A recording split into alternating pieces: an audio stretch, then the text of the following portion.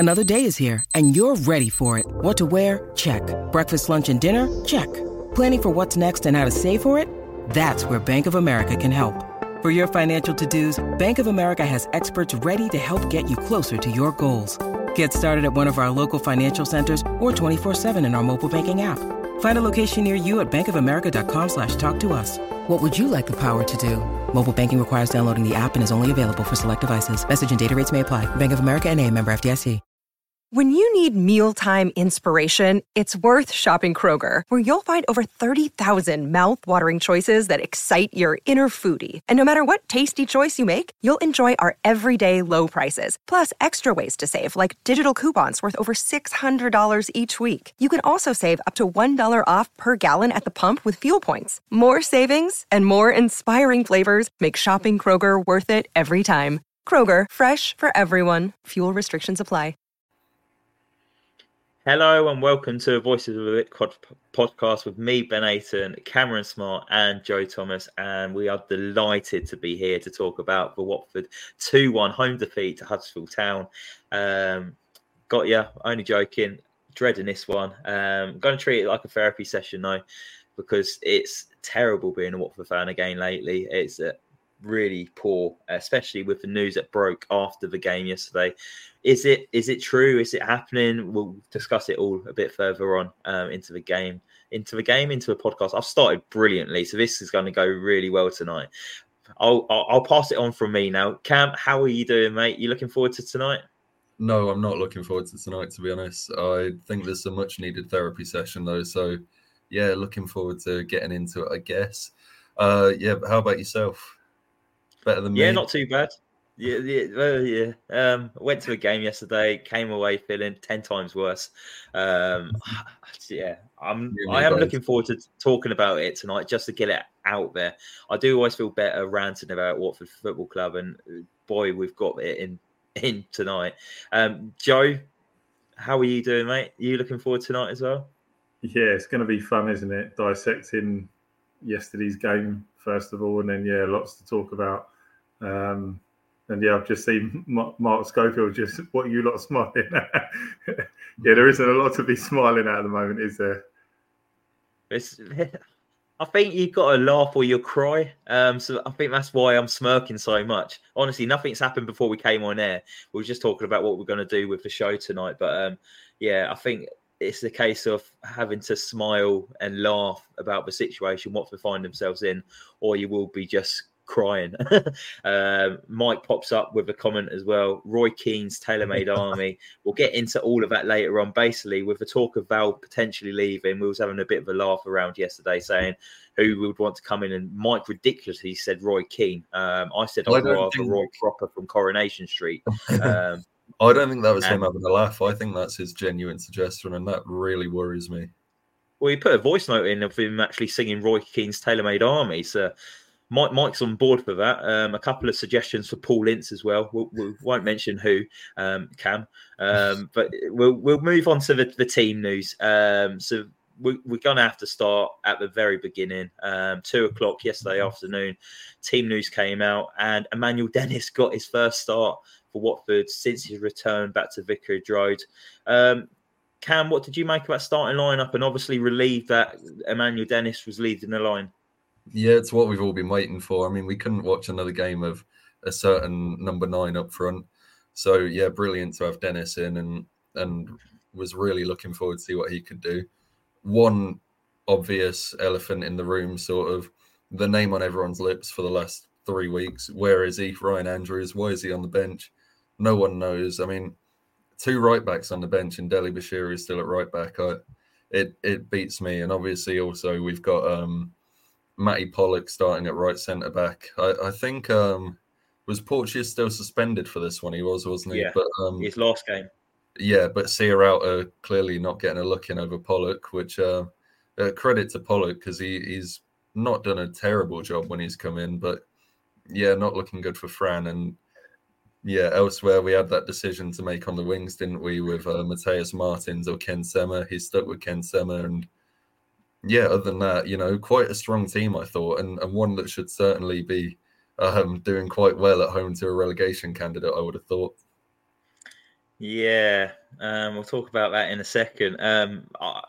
I did joke Friday afternoon, Cam, when you put in the WhatsApp group saying, "Oh, Ngaki is back," and I said, "Oh, fantastic!" So that's Tom Delly right back, and Andrews and Ngaki was on the bench, and I was only joking around. I wasn't actually thinking Val was going to take me seriously on that.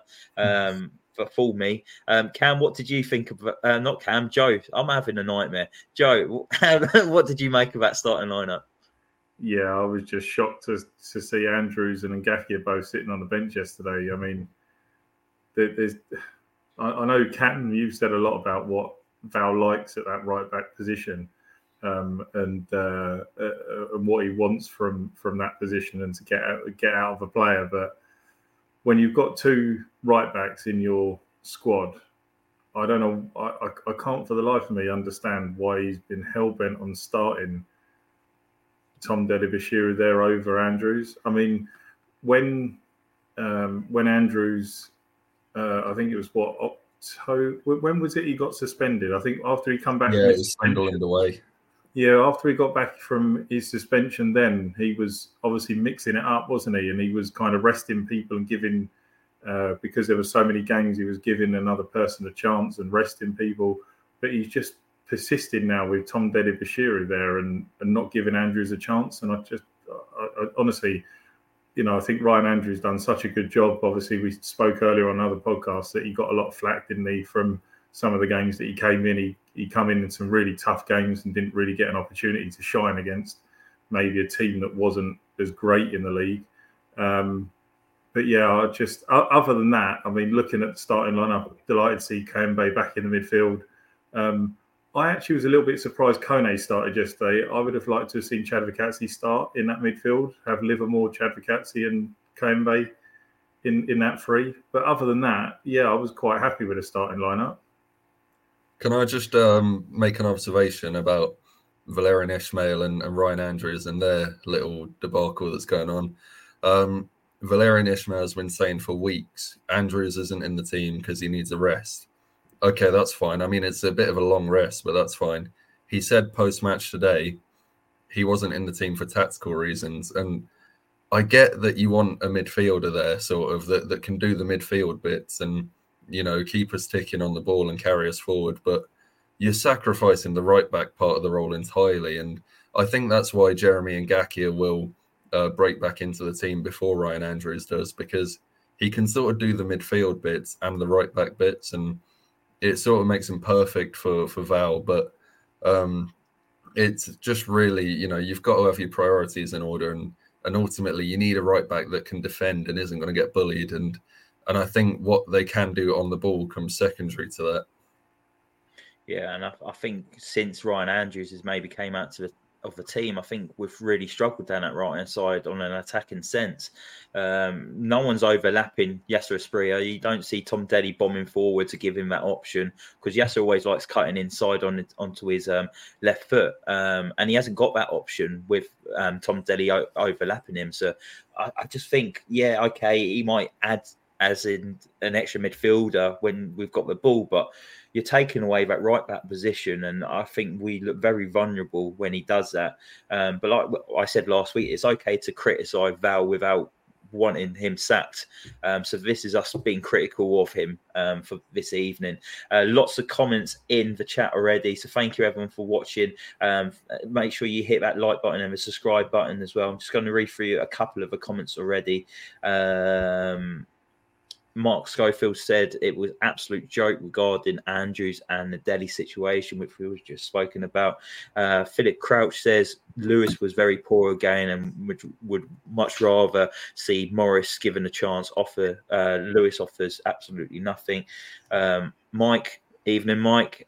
We've got Philip and Schofield in here again tonight, so thank God I'm not on. I think they're relieved as well, especially Mark. I don't think he wants to be called the other one.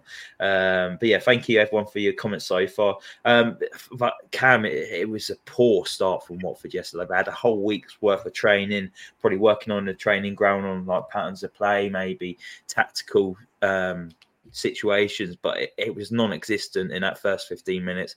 That was so poor. Ken Semmer almost gifted them a goal as well, playing the ball across the back line. And Bergzorg got onto the end of it and had a shot on the edge of the box. But luckily, Matty Pollock got in the way and it deflected wide for a corner. But again, we're starting games so slowly and sloppy. And that's probably the worst I've seen us start all season. Yeah, I'd have to agree with that. I think we were absolutely terrible. And they've been banging on for ages how, we're not having enough prep time. Well, you've had enough prep time this week and you've not started the game at all. It was really, really poor. Huddersfield were cutting through us like butter. They were having shots on target with ease.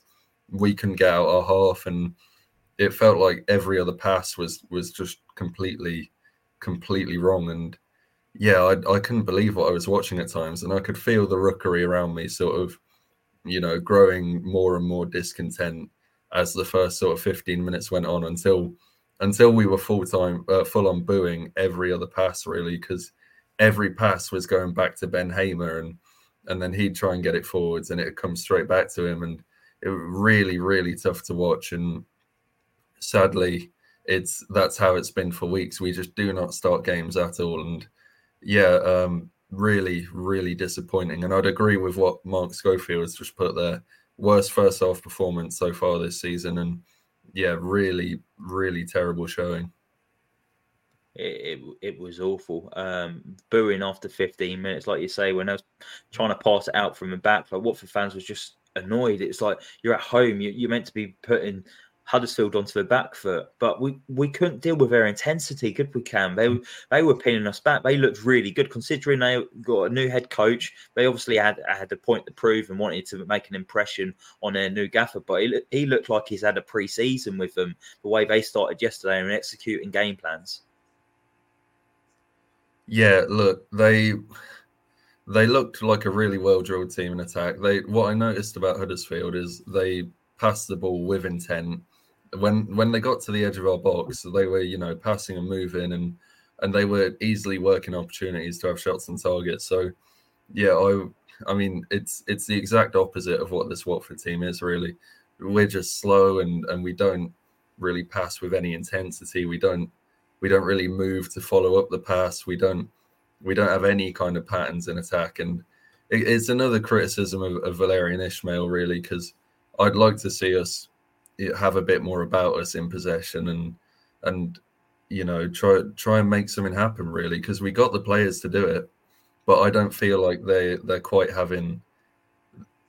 not quite being facilitated how they might want to be. So yeah, just really disappointing. And Huddersfield, who've had their manager for 3 weeks now, they look 100 times better coached than we do. Less than that even, Cam. It's only about a week and a half, 2 weeks. Well, yeah, there you go. I mean, it's really disappointing to see. No, definitely. I don't know about you as well. I was really impressed with Rodoni in the midfield for Huddersfield. He was everywhere yesterday. He ran the show. Rodoni or Alex Gordon or Claire Balding, they all look the same. But I thought it was absolutely fantastic. Joe, with fans booing after 15 minutes yesterday, is that a signal that fans are not pleased with the style of play? Yeah, I think it's fairly evident that people are just getting a bit sick and tired of the same turgid rubbish every week at the moment. I think it's a really tough watch, isn't it? At the moment, I mean, over the last few weeks, I think we've been lucky. Obviously, we had Rotherham last week. They're the worst team in the division, and we only. I know Mike touched on this in our WhatsApp chat in the week, saying that someone said we were the worst team there, and obviously a couple of us said no, surely can't be, and then obviously you'd said, Ben, that possibly that is the case because of how we're playing at the moment. Based on yesterday, I'd probably say that we probably are the worst team that's probably gone there all season. Something's got to change and fast. I mean, listen, obviously, I know we're going to talk about the manager later, but if it's not the manager, then something needs to happen within that team very, very quick. No, I agree. And Cam, it was maybe 10 minutes later after the booing started, a double substitution by Val. 26 minutes gone. Ismael Kone off, Edo Kiembe off, on Tom Ince and Georgie Chapadevsky. Kone went straight down the tunnel when he came off. He didn't look best pleased when his number was put up onto the officials' board. He just stood there with his arms down the side going, what, me? But to be fair, I thought we got run over the park. I thought anyone could have been subbed off at the point, and maybe Val wanted to insert a bit more energy and a bit more intensity, and that's why he opted for Ince and Chak. But what was your thoughts on the double substitution? Well, look, I thought it was completely justified, and I actually thought I wouldn't be shocked if we make a double change here, because this is just lifeless. Of what we were watching, it was so poor, and Ismael Kone in particular, I thought that was a really complacent performance from him. Sluggish for me as well. Yeah, really sluggish, and dare I say, quite lazy, I thought at times. Yeah. He looked like he'd sort of started believing his own hype, and he's, he thinks he's the finished article. That's what it looked like to me. And I thought he was really poor with the ball. I didn't see too much of him off it, and there were two passes he made sort of across our defence, as most of our passes are, but they were just really complacent passes, and both of them put Matty Pollock in all kinds of danger. So, yeah, no surprise to see him dragged off. I thought that was a really disappointing performance, and hopefully being dragged off reminds him that he's not quite there yet, and he still needs a bit of work. So, yeah, fingers crossed. Brings him down to earth a little bit, doesn't it? Yeah, exactly. Yeah, fingers crossed that has that effect. As for Edo Kayembe, I thought he looked like the Edo Kayembe of old, really. The one we're so used to seeing, in front of that defence, just giving the ball away for fun, being miles behind play. And look, that's not entirely his fault. He's just come back from a lengthy injury. He didn't quite look sharp enough, but there were just some moments where he really lacked the quality that we needed. And I thought bringing on Georgie Chakwatadze, no-brainer, lots of energy, lots of quality with the ball, could drive us forward. Tom Ince, maybe a controversial one.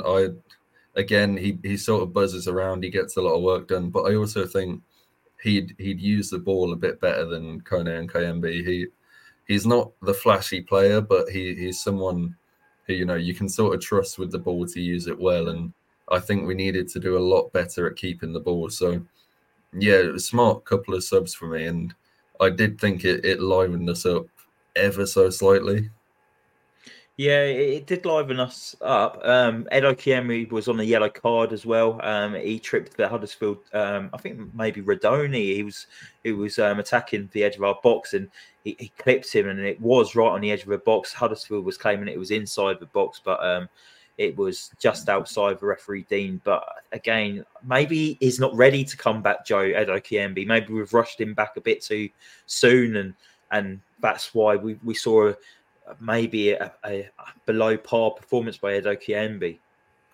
Yeah, I think due to maybe some poor performances over the last few weeks, I think it maybe pushed Val into a bit of a decision yesterday, one that perhaps he didn't want to make. I think in hindsight, had things gone a bit better yesterday, they'd probably given him an hour yesterday to get him back into the starting 11. But obviously, as it was, it turned out to be a pretty poor 26 minutes for him. And like you say, he was slow behind play, giving the ball away, and just it wasn't the Kayembe-like performance that we'd seen in that 5 weeks leading up to him getting injured. So yeah, I mean that one seems fully justified at the time for me.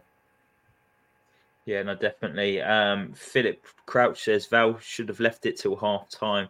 He said he could have changed any of the 11, and that is not going to make the manager's position any better.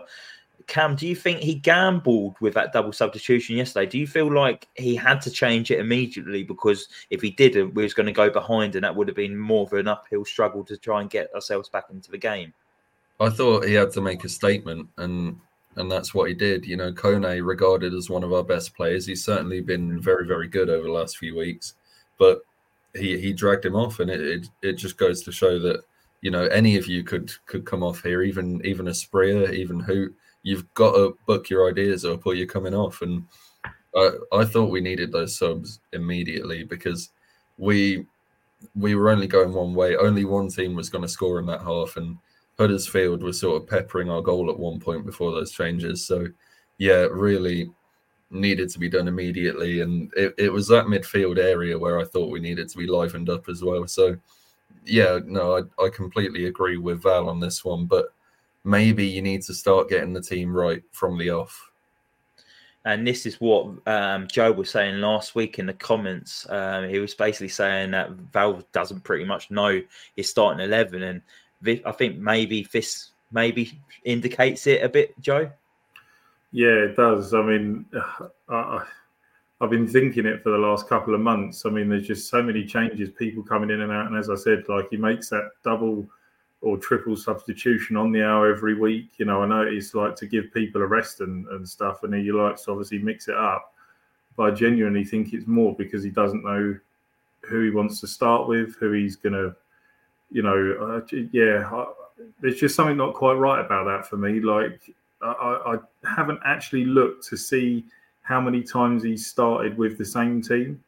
Consecutively, I can pretty much probably say once or twice maybe it's been the same team that started the following game when he's actually stuck with a side. But yeah, I think he needs to sort that out first and foremost for me. I mean, he's got to know by now, hasn't he? We're coming up to the end of February.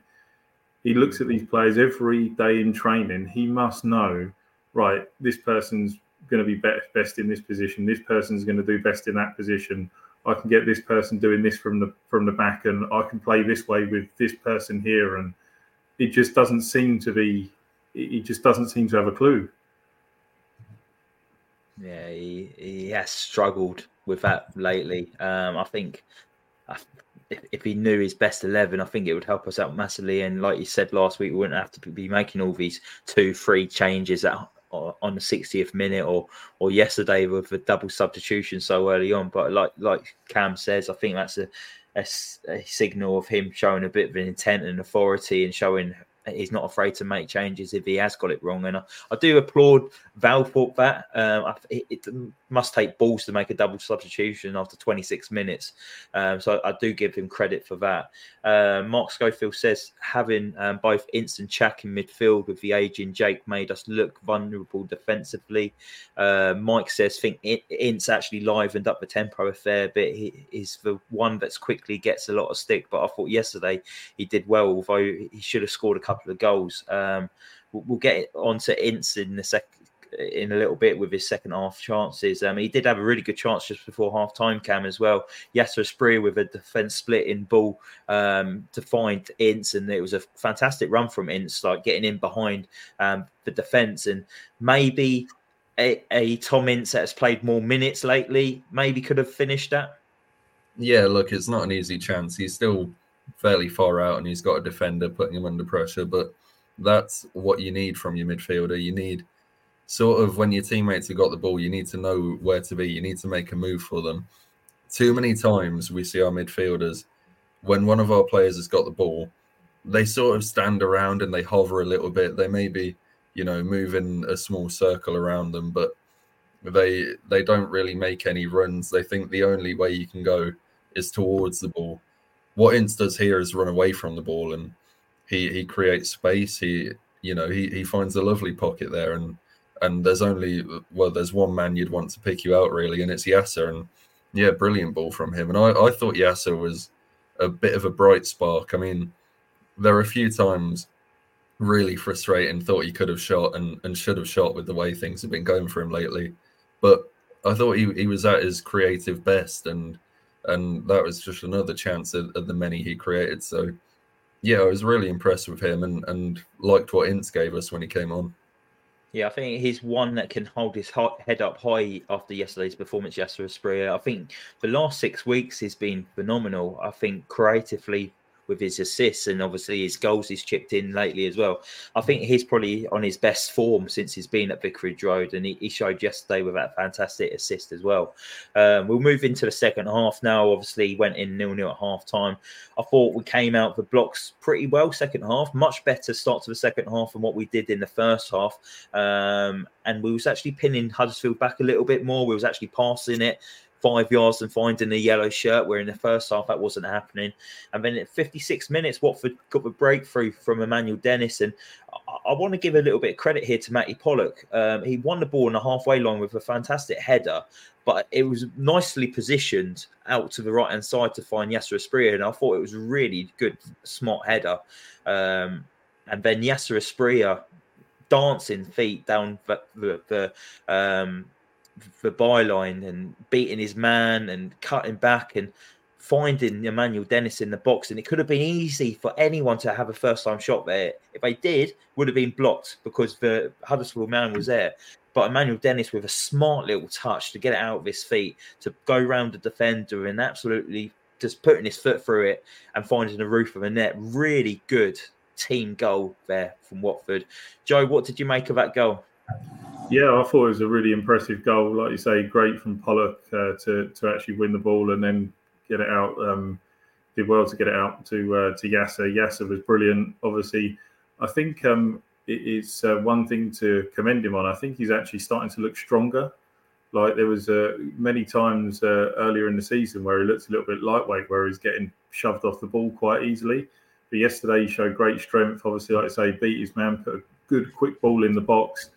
Great feet from Dennis to take the ball out from under his feet and then just wallop it into the top corner. It was fantastic goal and very very impressive movement from Watford for a change.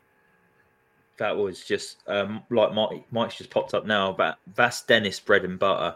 Nice to see a potent striker in the box, not like a certain Danish striker. We'll talk about him in a bit because Dennis didn't stay on the pitch much longer after that. But Cam, what did you make of Dennis yesterday? And smart finish as well. What was your thoughts on his goal? Yeah, really good finish and well taken. And yeah, we know what Vakenbayo and Mileta would have done there. They would have smashed it into the defender. And yeah, at best we get a corner. But in terms of Dennis overall, we've talked a bit about where we think he might be best used. And I think the conclusion we come to is that he will be best out wide where we can get him on the ball quite a lot. But for the team, we need him up front. And look, I thought that sort of showed. I didn't think we got him involved nearly as much as you'd like to. But when we had a kick in that first half, really. Yeah, exactly. But you could see that, you know, unlike a certain someone, he was buzzing around and he was putting the defenders under pressure, which is what you need. And yeah, I thought he did lead the line as well as he could, really, with what he was being given. And that goal, it just shows the quality he's got that a lot of strikers in this league don't quite have. And yeah, we're lucky to have him, really. But obviously, unfortunately, as you're about to get onto, we might not have too much more of him. Yeah, a couple of minutes later after that, Emmanuel Dennis went down holding his groin. Watford have said that they'll find out within 48 hours. Obviously, 24 hours has passed, so we should find out on Monday the extent of his groin injury. Hopefully, it's not too serious, but massive blow, Joe, to see Emmanuel Dennis go down there because he I think if Emmanuel Dennis stays on the field, Watford win that game yesterday because the chances we created for Rajovic, Tom Ince, Dennis, high in confidence, he would have stick at least one of those away, and we wouldn't have been talking now of a 2-1 defeat. Yeah, I think the goal would have helped him massively. Obviously, giving that bit of confidence. It's a massive shame, isn't it? It's just our luck at the moment, though, isn't it? Obviously, Bio last home game against Leicester, obviously 3 minutes in, went down injured and goes off, and we're obviously waiting for him to come back. And yeah, now Dennis, obviously a couple of minutes after scoring, injured, and hopefully, I'm praying it's not going to be for too long because, you know, like I say, I think he's going to be really valuable for us, especially after scoring yesterday. Hopefully, it's if he's, you know, if it is just something that's going to keep him out for a game, he comes back and he's got a spring in his step, full of confidence, and can keep that goal scoring form going to the end of the season, hopefully. Let's hope so, because we've only got one fully fit striker now, Cam. Mileta Rajovic is the last one standing. I'm coming to you on the favourite subject. We're not going to spend too much time on this because it's basically we could record this and redo it for next week and the week after that and the week after that. But I will say he did have a shocker yesterday. And I felt so awkward being in that stadium, watching everyone laugh at him. I just felt uncomfortable. It was really poor performance from Mileta. I thought he was excellent, to be honest. Can I say that? Can I be honest? I thought he was brilliant. I thought when Georgie put that cross in, that clearance was just fantastic. I mean, nowhere near the goal in the end, and wow, what a brilliant defender we got on our hands here. So I told you last week that he's good at heading away balls in his own clear the penalty ball. box, didn't I? So. Yeah, I thought he was fantastic. He gave the crowd some good entertainment.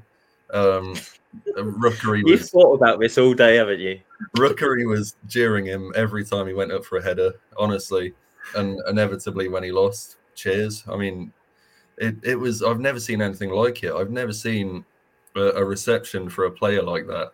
He was laughed at. The stand was laughing at him, and went to miss 2 or 3 more chances. Yet Tommy Mooney even on CoCom slagging him off. If he was 5'8", he'd be a postman.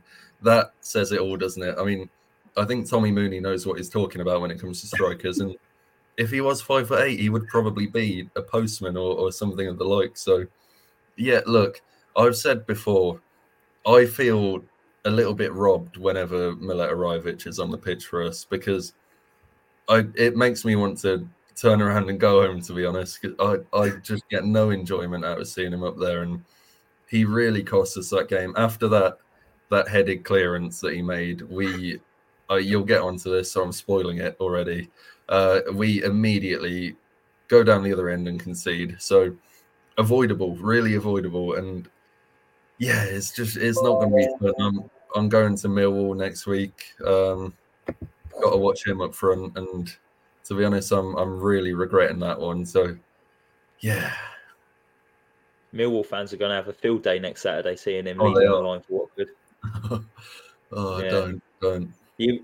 I did think he came alive in the penalty box yesterday. His movement to get onto the head was good. His movement to get onto the other shot was good. It was just, we've said it all season, it's everything else.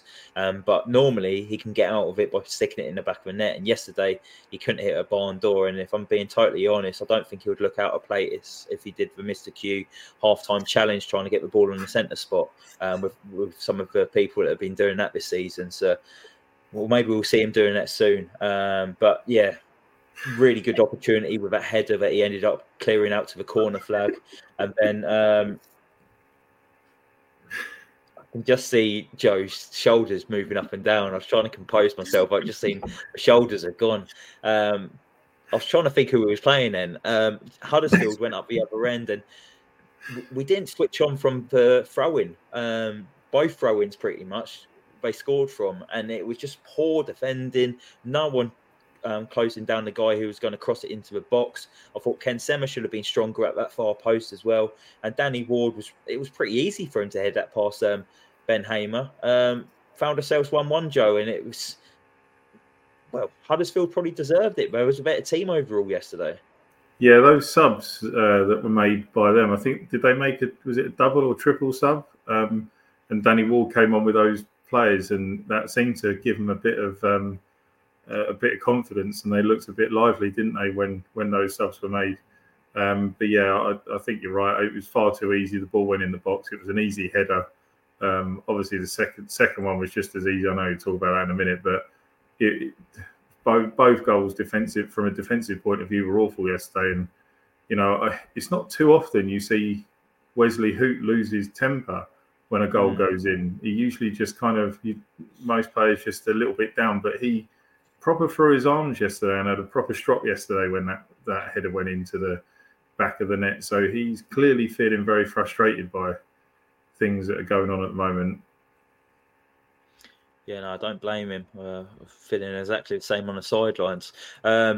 But yeah, it's just a case of Watford not taking their chances yesterday, because Rivich, if he puts that in, Watford 2-0 up, Huddersfield probably would have struggled to turn that around, but we didn't, and went up the other end and we was picking the ball out the back of the net. And then Cam, just before Huddersfield got their second goal, again, if we took that chance with Tom Ince, where he ended up putting it over from a Ken Sema cross, 2-1 Watford, pressures back on Huddersfield. would have been much more easier for Watford, but we couldn't hit the back of the net, and it went up the other end. And again, like I said a couple of seconds ago, it was from another throw-in. We didn't switch on. There was no intensity in trying to close down their players. Ball across the box, and Danny Ward was there again to toe poke it past Matty Pollock and Ben Hamer. Just two frustrating goals to concede. Yeah, and this is really, really weak from Tom Ince here. I've given him a lot of credit. I thought he had a good game overall, but you've got to stop that cross. You've got to stop it at all costs. And somehow the cross is allowed to just sort of roll past everyone. And yeah, there's obviously going to be someone unmarked at the near post because we don't do marking at this club. I felt for both goals we looked a little bit short-handed in the box, and I had a little look for the first goal. We had 4 defenders in the box, including our makeshift left-back, Ken Semmer. No midfielders. Jake Livermore was on the edge. Georgie Chakvetadze was the furthest midfielder back. And whoever else was on, Tom Ince wasn't to be seen for the first goal. So, yeah, they completely outnumbered us for that one. And it was more or less the same here. They just outnumber us and we can't pick everyone up. I think it's Matty Pollock is just wrong side of his man. Hoot's sort of been dragged away by his man. So, yeah, nice, easy goal for them. And, I mean, what a way to throw a game away. We had, obviously, that Tom Ince chance there. Rajvic had another 2 or 3 between the 2 Huddersfield goals. And, yeah, I mean, if you take 6 points from Rotherham and Huddersfield, you don't talk about sacking your manager. You lose one of those. Yeah, it wasn't a good performance, but you lose one of those essentially because your players squander easy opportunities, and now the manager might be going. So, yeah, look, I have a lot of sympathy for Val here. I didn't think that there's no way we should have lost that game with the chances we created. No, definitely not. I thought we created enough good opportunities to win the game yesterday. I think we created more opportunities in the game yesterday than we have in maybe the last month or so, because we've struggled to get the ball into the box and actually have shots on target. But we had really good chances yesterday, and it comes down to working the goalkeeper again, and we don't do it enough. We have chances on goal, but they're going wide or just over, and it's frustrating to see. And Mike's just said as well, Danny Ward's sixth goal in 8 games against Watford, so it's the new Jamie Vardy / David Nugent or Mo Salah or everyone else who plays against Watford. But it did finish 2-1 to Huddersfield Town yesterday. They obviously came to Vicarage Road last season and won as well when Daniel Batman lost his head. So back-to-back away wins at Vicarage Road for Huddersfield, and we was maybe digesting the result, the performance, and then about 7 o'clock last night, TalkSport announced that Watford was set. Well, Valerien Ismael was on the brink of being sacked as Watford head coach. Since then, nothing's been said. It's been quite quiet from Watford on Twitter today. Don't know if that suggests anything. I don't think you can look into things too much sometimes. I think when Watford have a poor result, it does tend to quieten down. But yeah, nothing's been announced as of yet, and we're just going to talk about our thoughts on Valerien Ismael. On do we think that he deserves to be sacked and all that. So I'll come to Joe first. Where do you stand with the talk of Val being sacked? Firstly, do you think he deserves to be sacked? Yeah. Well, from a personal point of view, no, I don't want him to be sacked. I don't want us to. This merry-go-round needs to stop. We've said that is something that we all want someone just to stay in charge for a season. So, in that respect, I don't want it to happen. However, as I pointed out on Twitter yesterday, and in looking into results and how Watford have been doing, when you look at the stats and look at how well we've actually done, there's some major concerns. You take away the 5 wins against the bottom 3 clubs. Obviously, we got 16 out of 18 points against those teams in the bottom 3, which is a great return because usually Watford struggle against those sort of sides down the bottom, and we usually do better against teams around us and towards the top. So it's great that we've actually nearly picked up maximum points. But when you take away those 5 wins away, and it leaves us with 6 wins, That's 6 wins in 28 games around teams around us, outside the relegation zone, and obviously in the top half of the table. I think that's actually really poor.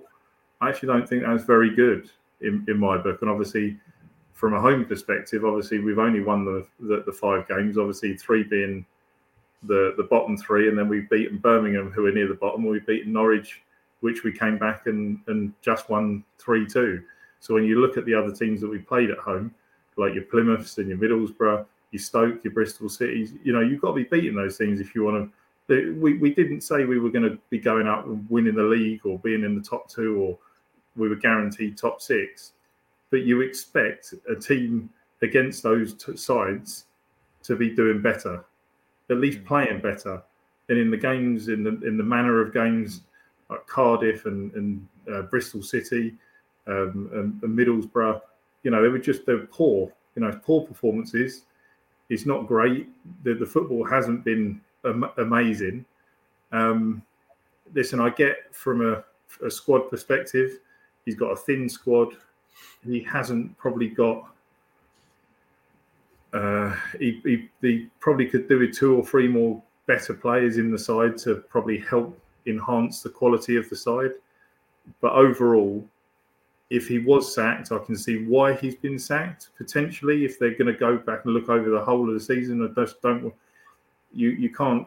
I wouldn't base it on these last 7 home games or last 10 games overall, or whatever it is that people are grilling him over. I think you've got to take it over the course of the season. If you look over the course of the season, I think overall it hasn't been good enough, in my opinion. And same question to you, Cam.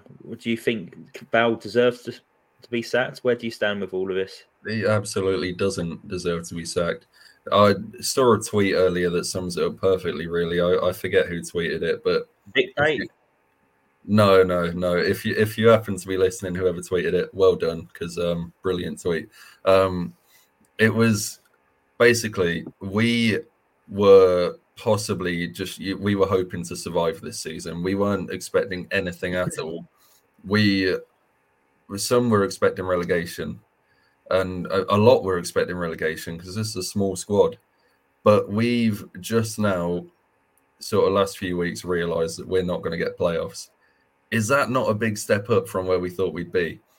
And look, I think he's got more, but he's made the squad more than the sum of its parts. That is, without a doubt, the truth to me. And yeah, I think he's done a really good job overall. He's got his deficiencies. I mean, we've gone over a lot of them on this pod today. There's lots of flaws with him. I think tactically he's not quite there. But does he deserve to be sacked? No. Do I want him to be sacked?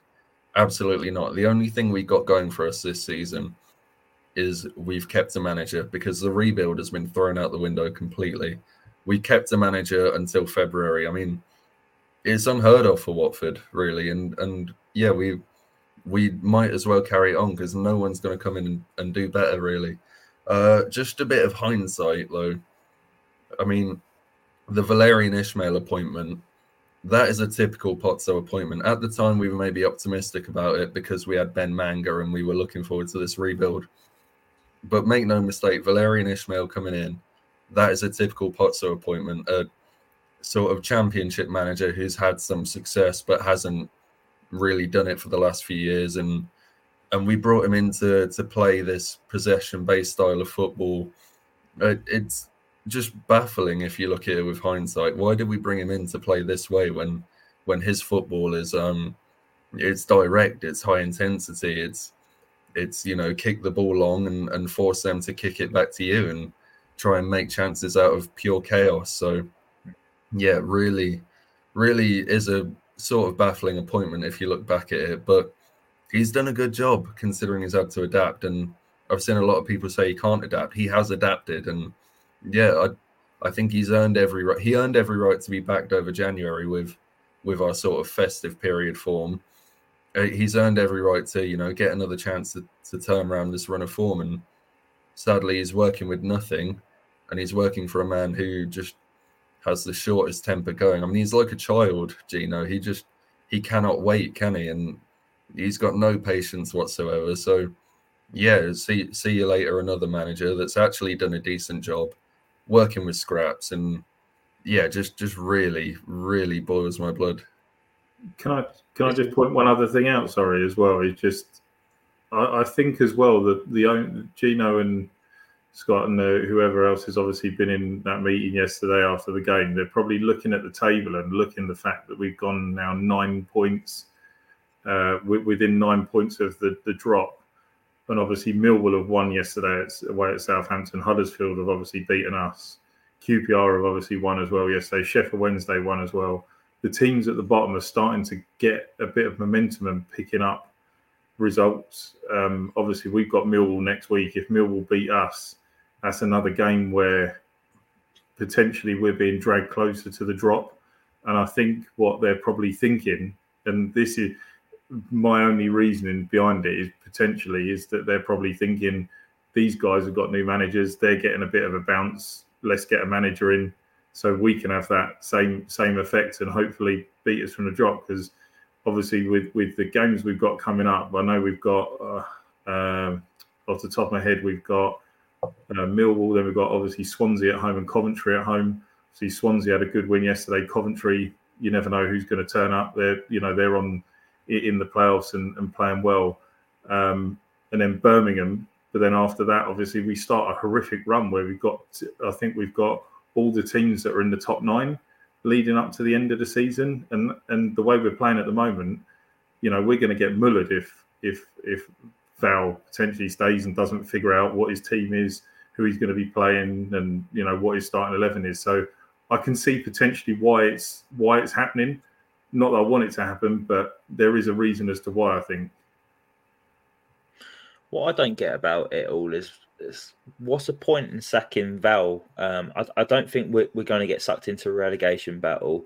I don't think we're good enough to get into a playoff. So why make a managerial change if you're just going to be mid-table anyway? That it doesn't really make any sense to me. But then again, what's happened in the last 4 months of Watford is we've lost our technical director, we've lost our sporting director, we've lost our head of scouting, and now obviously those 3 have gone. Who else is left to get rid of? Oh, it must be the head coach in Val, but it just all doesn't make sense. And I don't want Val to be sacked. I said this last week. I was actually looking forward to having a manager for the whole season. Maybe I jinxed that by saying that out loud. But obviously, like Cam says, he acts like a child at times, and he just gets itchy and twitching, and he feels like he has to make changes. But I look at this and I'm like, I don't get it. We're not, even if we make a managerial change, we're not going to get into the playoffs. There's so many teams above us that are much better than Watford, and we're not going to do a managerial change to try and stay in the division, because I believe Val will keep us up. And Mike had made a really good point here a couple of moments ago. I'm just going to try and find it now, Mike, and I'll read it out. 1 second. Sorry, technical issues and all that. Won't even go up. 1 second. Here it is. That little run we had, that we went on, probably didn't help set the reasonable expectations. All the talk of playoffs didn't help, and maybe changed our vision on what we wanted that season. And I think Mike's spot on with that. Like, obviously, confidence and everyone gets on board after a few wins, and then you believe a little bit more. 1 point outside the playoffs, we can do this. 1 win and we're back in there if the team above drop points. And maybe we over-expected at that point. And maybe Gino and everyone was thinking, okay, well, we were 1 point off the playoffs, so we should be a playoff contender team. But if we just reset like we did at the start of the season, we all would have taken mid-table. We're mid-table at the moment. So in my eyes, Val's done a brilliant job. 20-odd players went out in the season. He had to reset the whole culture of the football club, bringing back the discipline that has been non-existent in the last 3-4 seasons. I just don't get why they'll make this change. Does any of this make sense to you, Cam? No, not at all. And look, I think the way we're being run, and I hate to say it because we have had good years, but the way we're being run, we're only heading one way, and that's downwards. We're not going to get relegated this season unless whoever the new manager is does a really horrible job. But we shouldn't get relegated this season. But next season, I don't see why we won't be right down there. I mean, we're going to keep chopping and changing managers. We're not going to recruit what the squad needs. And we are going to lose the likes of Yasser Asprilla, Ismael Kone, possibly Ryan Andrews. Would Wes Hoot want to stay? It's really, really ambiguous times for Watford, I think. And I'm not going to say we're like a Reading, a Sheffield Wednesday, a Derby, but why aren't we going to be like them in future with the way we're pissing money up the wall, not investing in the club at all, just losing money on managers, and there's no logic to it at all. I mean, surely by now Gino Pozzo can look at himself and say, maybe I'm getting this wrong. But no, I mean, we've been saying that for years. Surely he's figured it out by now, but he just never seems to, and he's chasing his own tail, really. Even We Are Luton Town Twitter page. Yeah. Like, they can see. I found myself agreeing with We Are Luton Town on Twitter today, and I mean, that's just unheard of. That's ridiculous. And yeah, they pointed out that surely they know it's not the manager's fault. A lot of people seem to think it is the manager's fault for some reason. I think a lot of people just haven't quite learned, but I hope this might be the lesson we need, because, wow, I don't know how you can be so stuck up your own arse to not think that you're getting it wrong. And I don't see what the end goal is here, because he's made it very clear that we're aiming for playoffs. So why don't you fix the one thing that isn't getting us there? And that's you, Mr. Pozzo. Sort it out, because getting through all these managers is getting us absolutely nowhere. And surely he knows it. It's just absurd at this point that you can do the same thing over and over and expect anything to change. It's just mad to me. Yeah, we could have Pep Guardiola in charge. We could have Jurgen Klopp in charge. They would never have success at Watford under Gino Pozzo, because he is the problem of this football club, and we all know it. Even our local rivals know it, and it's becoming unbearable. The moment I heard the news of Val being on the brink of sacking yesterday, I put in a group. I said, I'm just so dumb. I feel mentally drained and so disinterested. All right, we'll sack another manager. We'll go again, hire someone for 3-6 months and get rid of him again. It's just a vicious circle, and it will never end until Gino Pozzo sells up. And I know there's people who are in favour of Gino still, and that's totally fair, because everyone's opinions matters, and we respect all opinions here.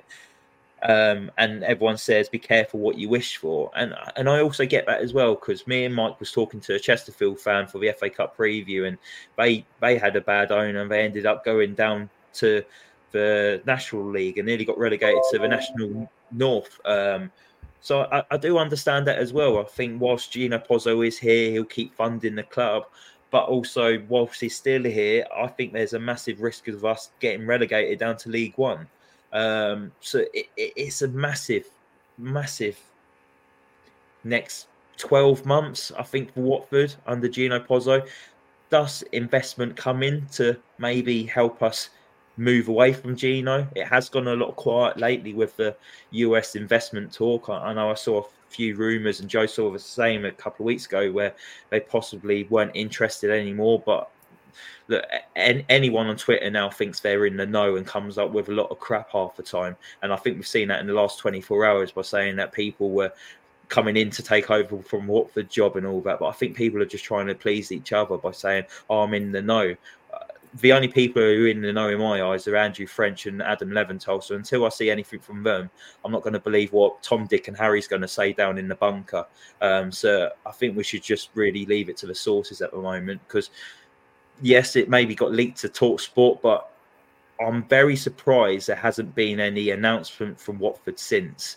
They might be trying to line up a replacement at the same time, so they get rid of Val, and then 5 minutes later they've got an appointment. Look, we've seen Watford do that before. Maybe they don't want to go down the line of sacking a manager and then not having a manager in place. So they'll probably keep Val going, string them along, and then they'll make a decision maybe Tuesday, Wednesday, once they've actually agreed a new head coach to come in during the night. So I think we might have to strap ourselves in, because it might take a while, but I just think the pressure's just going to keep on building for Val now as well, and it's such an unfortunate situation. If he doesn't get sacked this week, and then we have a very poor performance away at Millwall, I think fans, because our fan base is so reactionary, they'll jump onto Val and they'll say, "I want Val out," when really this is all came from the leaked rumours of him being on the brink of a sack, and then if we have a bad performance at Millwall, we'll all want him out. But I just don't think it's the right way to move for Watford Football Club. Before I wrap it up, I'll throw it back over to both of you. Do you feel like there's anything else you want to add on to the topic of Valcam? I feel like any manager is doomed, and I was thinking you'd probably ask who we want as the next manager, but I don't think there's any point in answering that, because, like you said, it could be Pep Guardiola or Jurgen Klopp. They will do nothing here. They won't be backed at all. And yeah, look, our budgets are shrinking by the year. Parachute payments run out soon. Revenue's going down. Everything's going down. And we have to be smart to compete. I said in a group chat earlier, I think you could argue there's 22, maybe even 23 smarter teams than us in this league. And the only thing we've got over them is that we've already got some Premier League players and we've had Premier League money.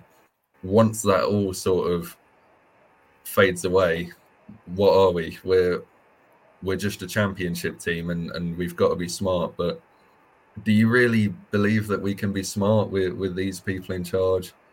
I don't think so. And that really worries me, to be honest, because if we are sent down to League One, we are going to have a ridiculous rebuild job on our hands, and we know that these guys don't do rebuilds. So, look, I don't think we'd just be relegated to League One in the next few years. I think we'd be down there for a very long time until Gino bucks his ideas up, because, yeah, it is getting ridiculous, and I feel really sorry for Val, and I hope he goes somewhere else. I think he'd be a good pickup for maybe a bottom half championship team, and I hope he goes somewhere and smashes it like Rob's done, really. And that's just the biggest kick up the arse you could get. Don't sack your manager based on very little, and yet we don't learn. So yeah, look, I think I've said all there is to say on it, really. It's just frustrating, and I think Vicarage Road's become a very difficult place to come to as a supporter. It's very hostile.